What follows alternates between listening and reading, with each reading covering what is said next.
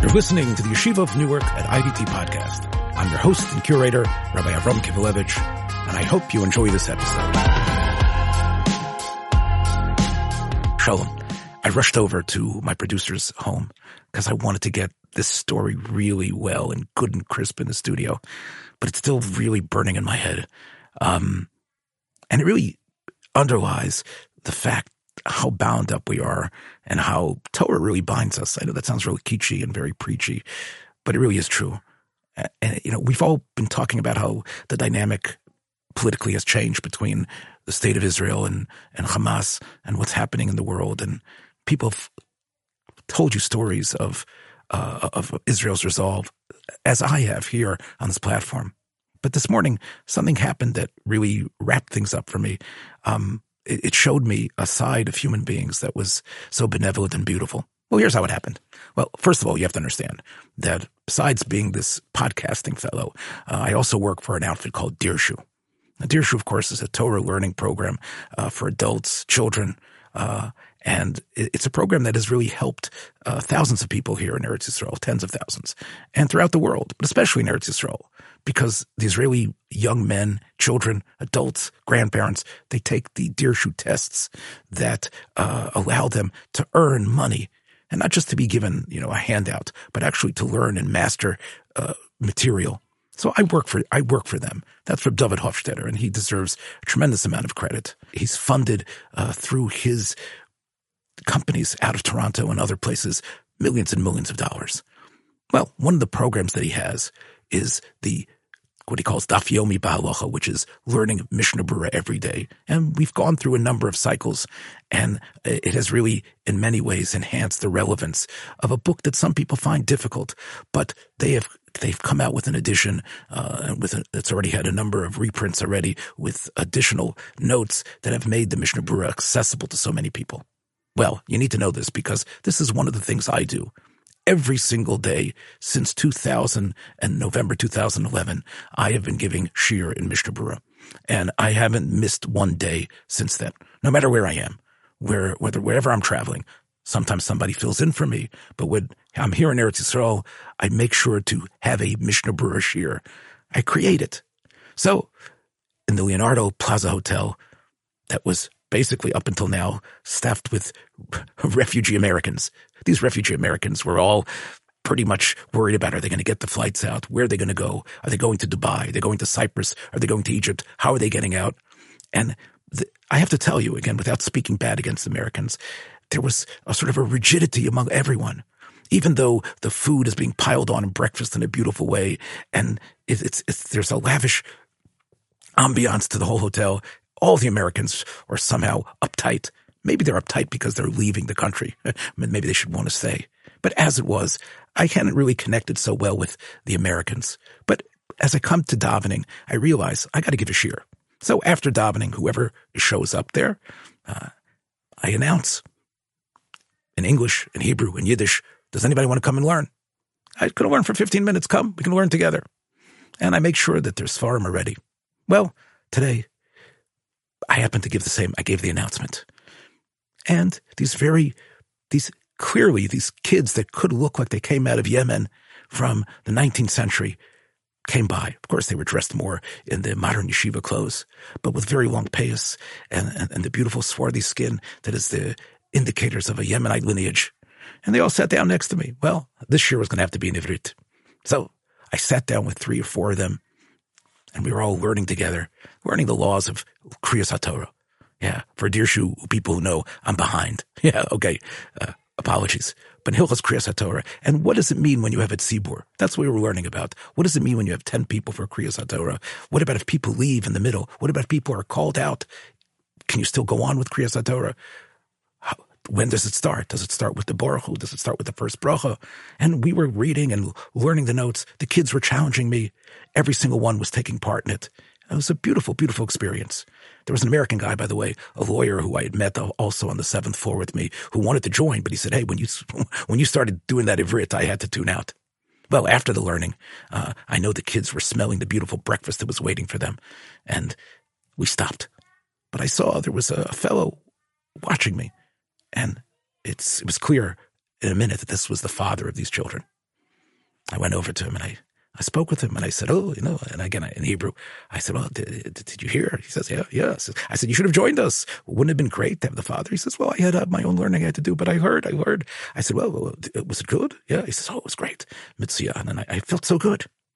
But then, I asked him, I said, what brings you here? You're not an American guy who's just looking to get out of Eretz Yisrael. And he tells me that he comes from a city called Netivot. Netivot is not that far from Gaza. In fact, it's so close that he told me that his house was hit. His house was hit by a rocket on Shabbos Shmini Atzeres. And he explains to me that he's actually a Rav of a Beis Knesset that's built in his basement, which is also the Mamad. And that's where everyone was. They were all in this special basement he had built.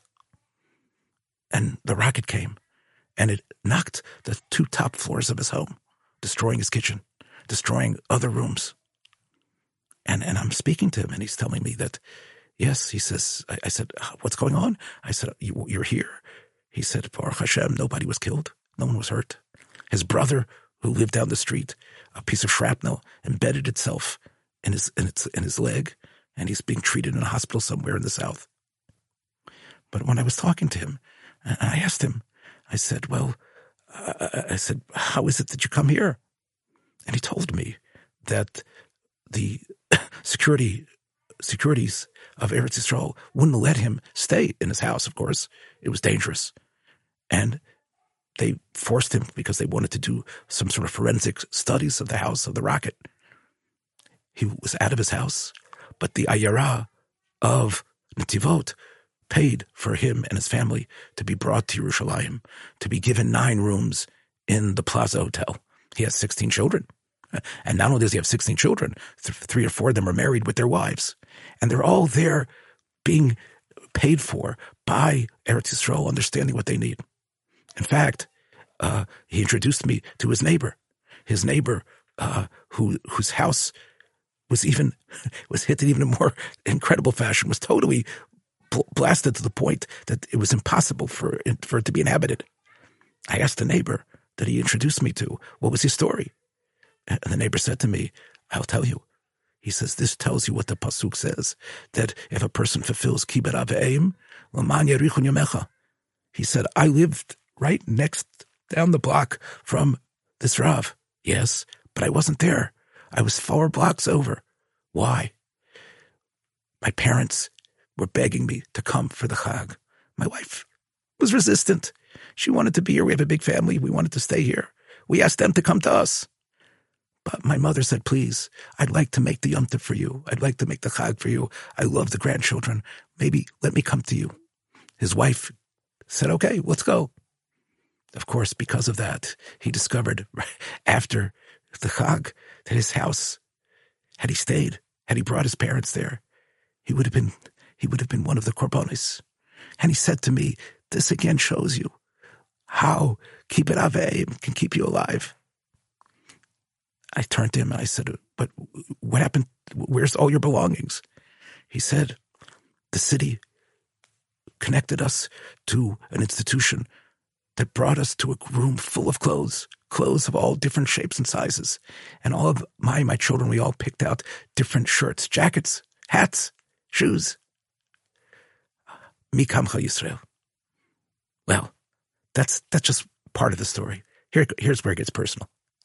So I asked the first one, the rabbi, I said, this is incredible. I said, what is your name? Tell me. He says, my name is Bar Yochai. Thinking, well, I guess he must, what a name for a miraculous person.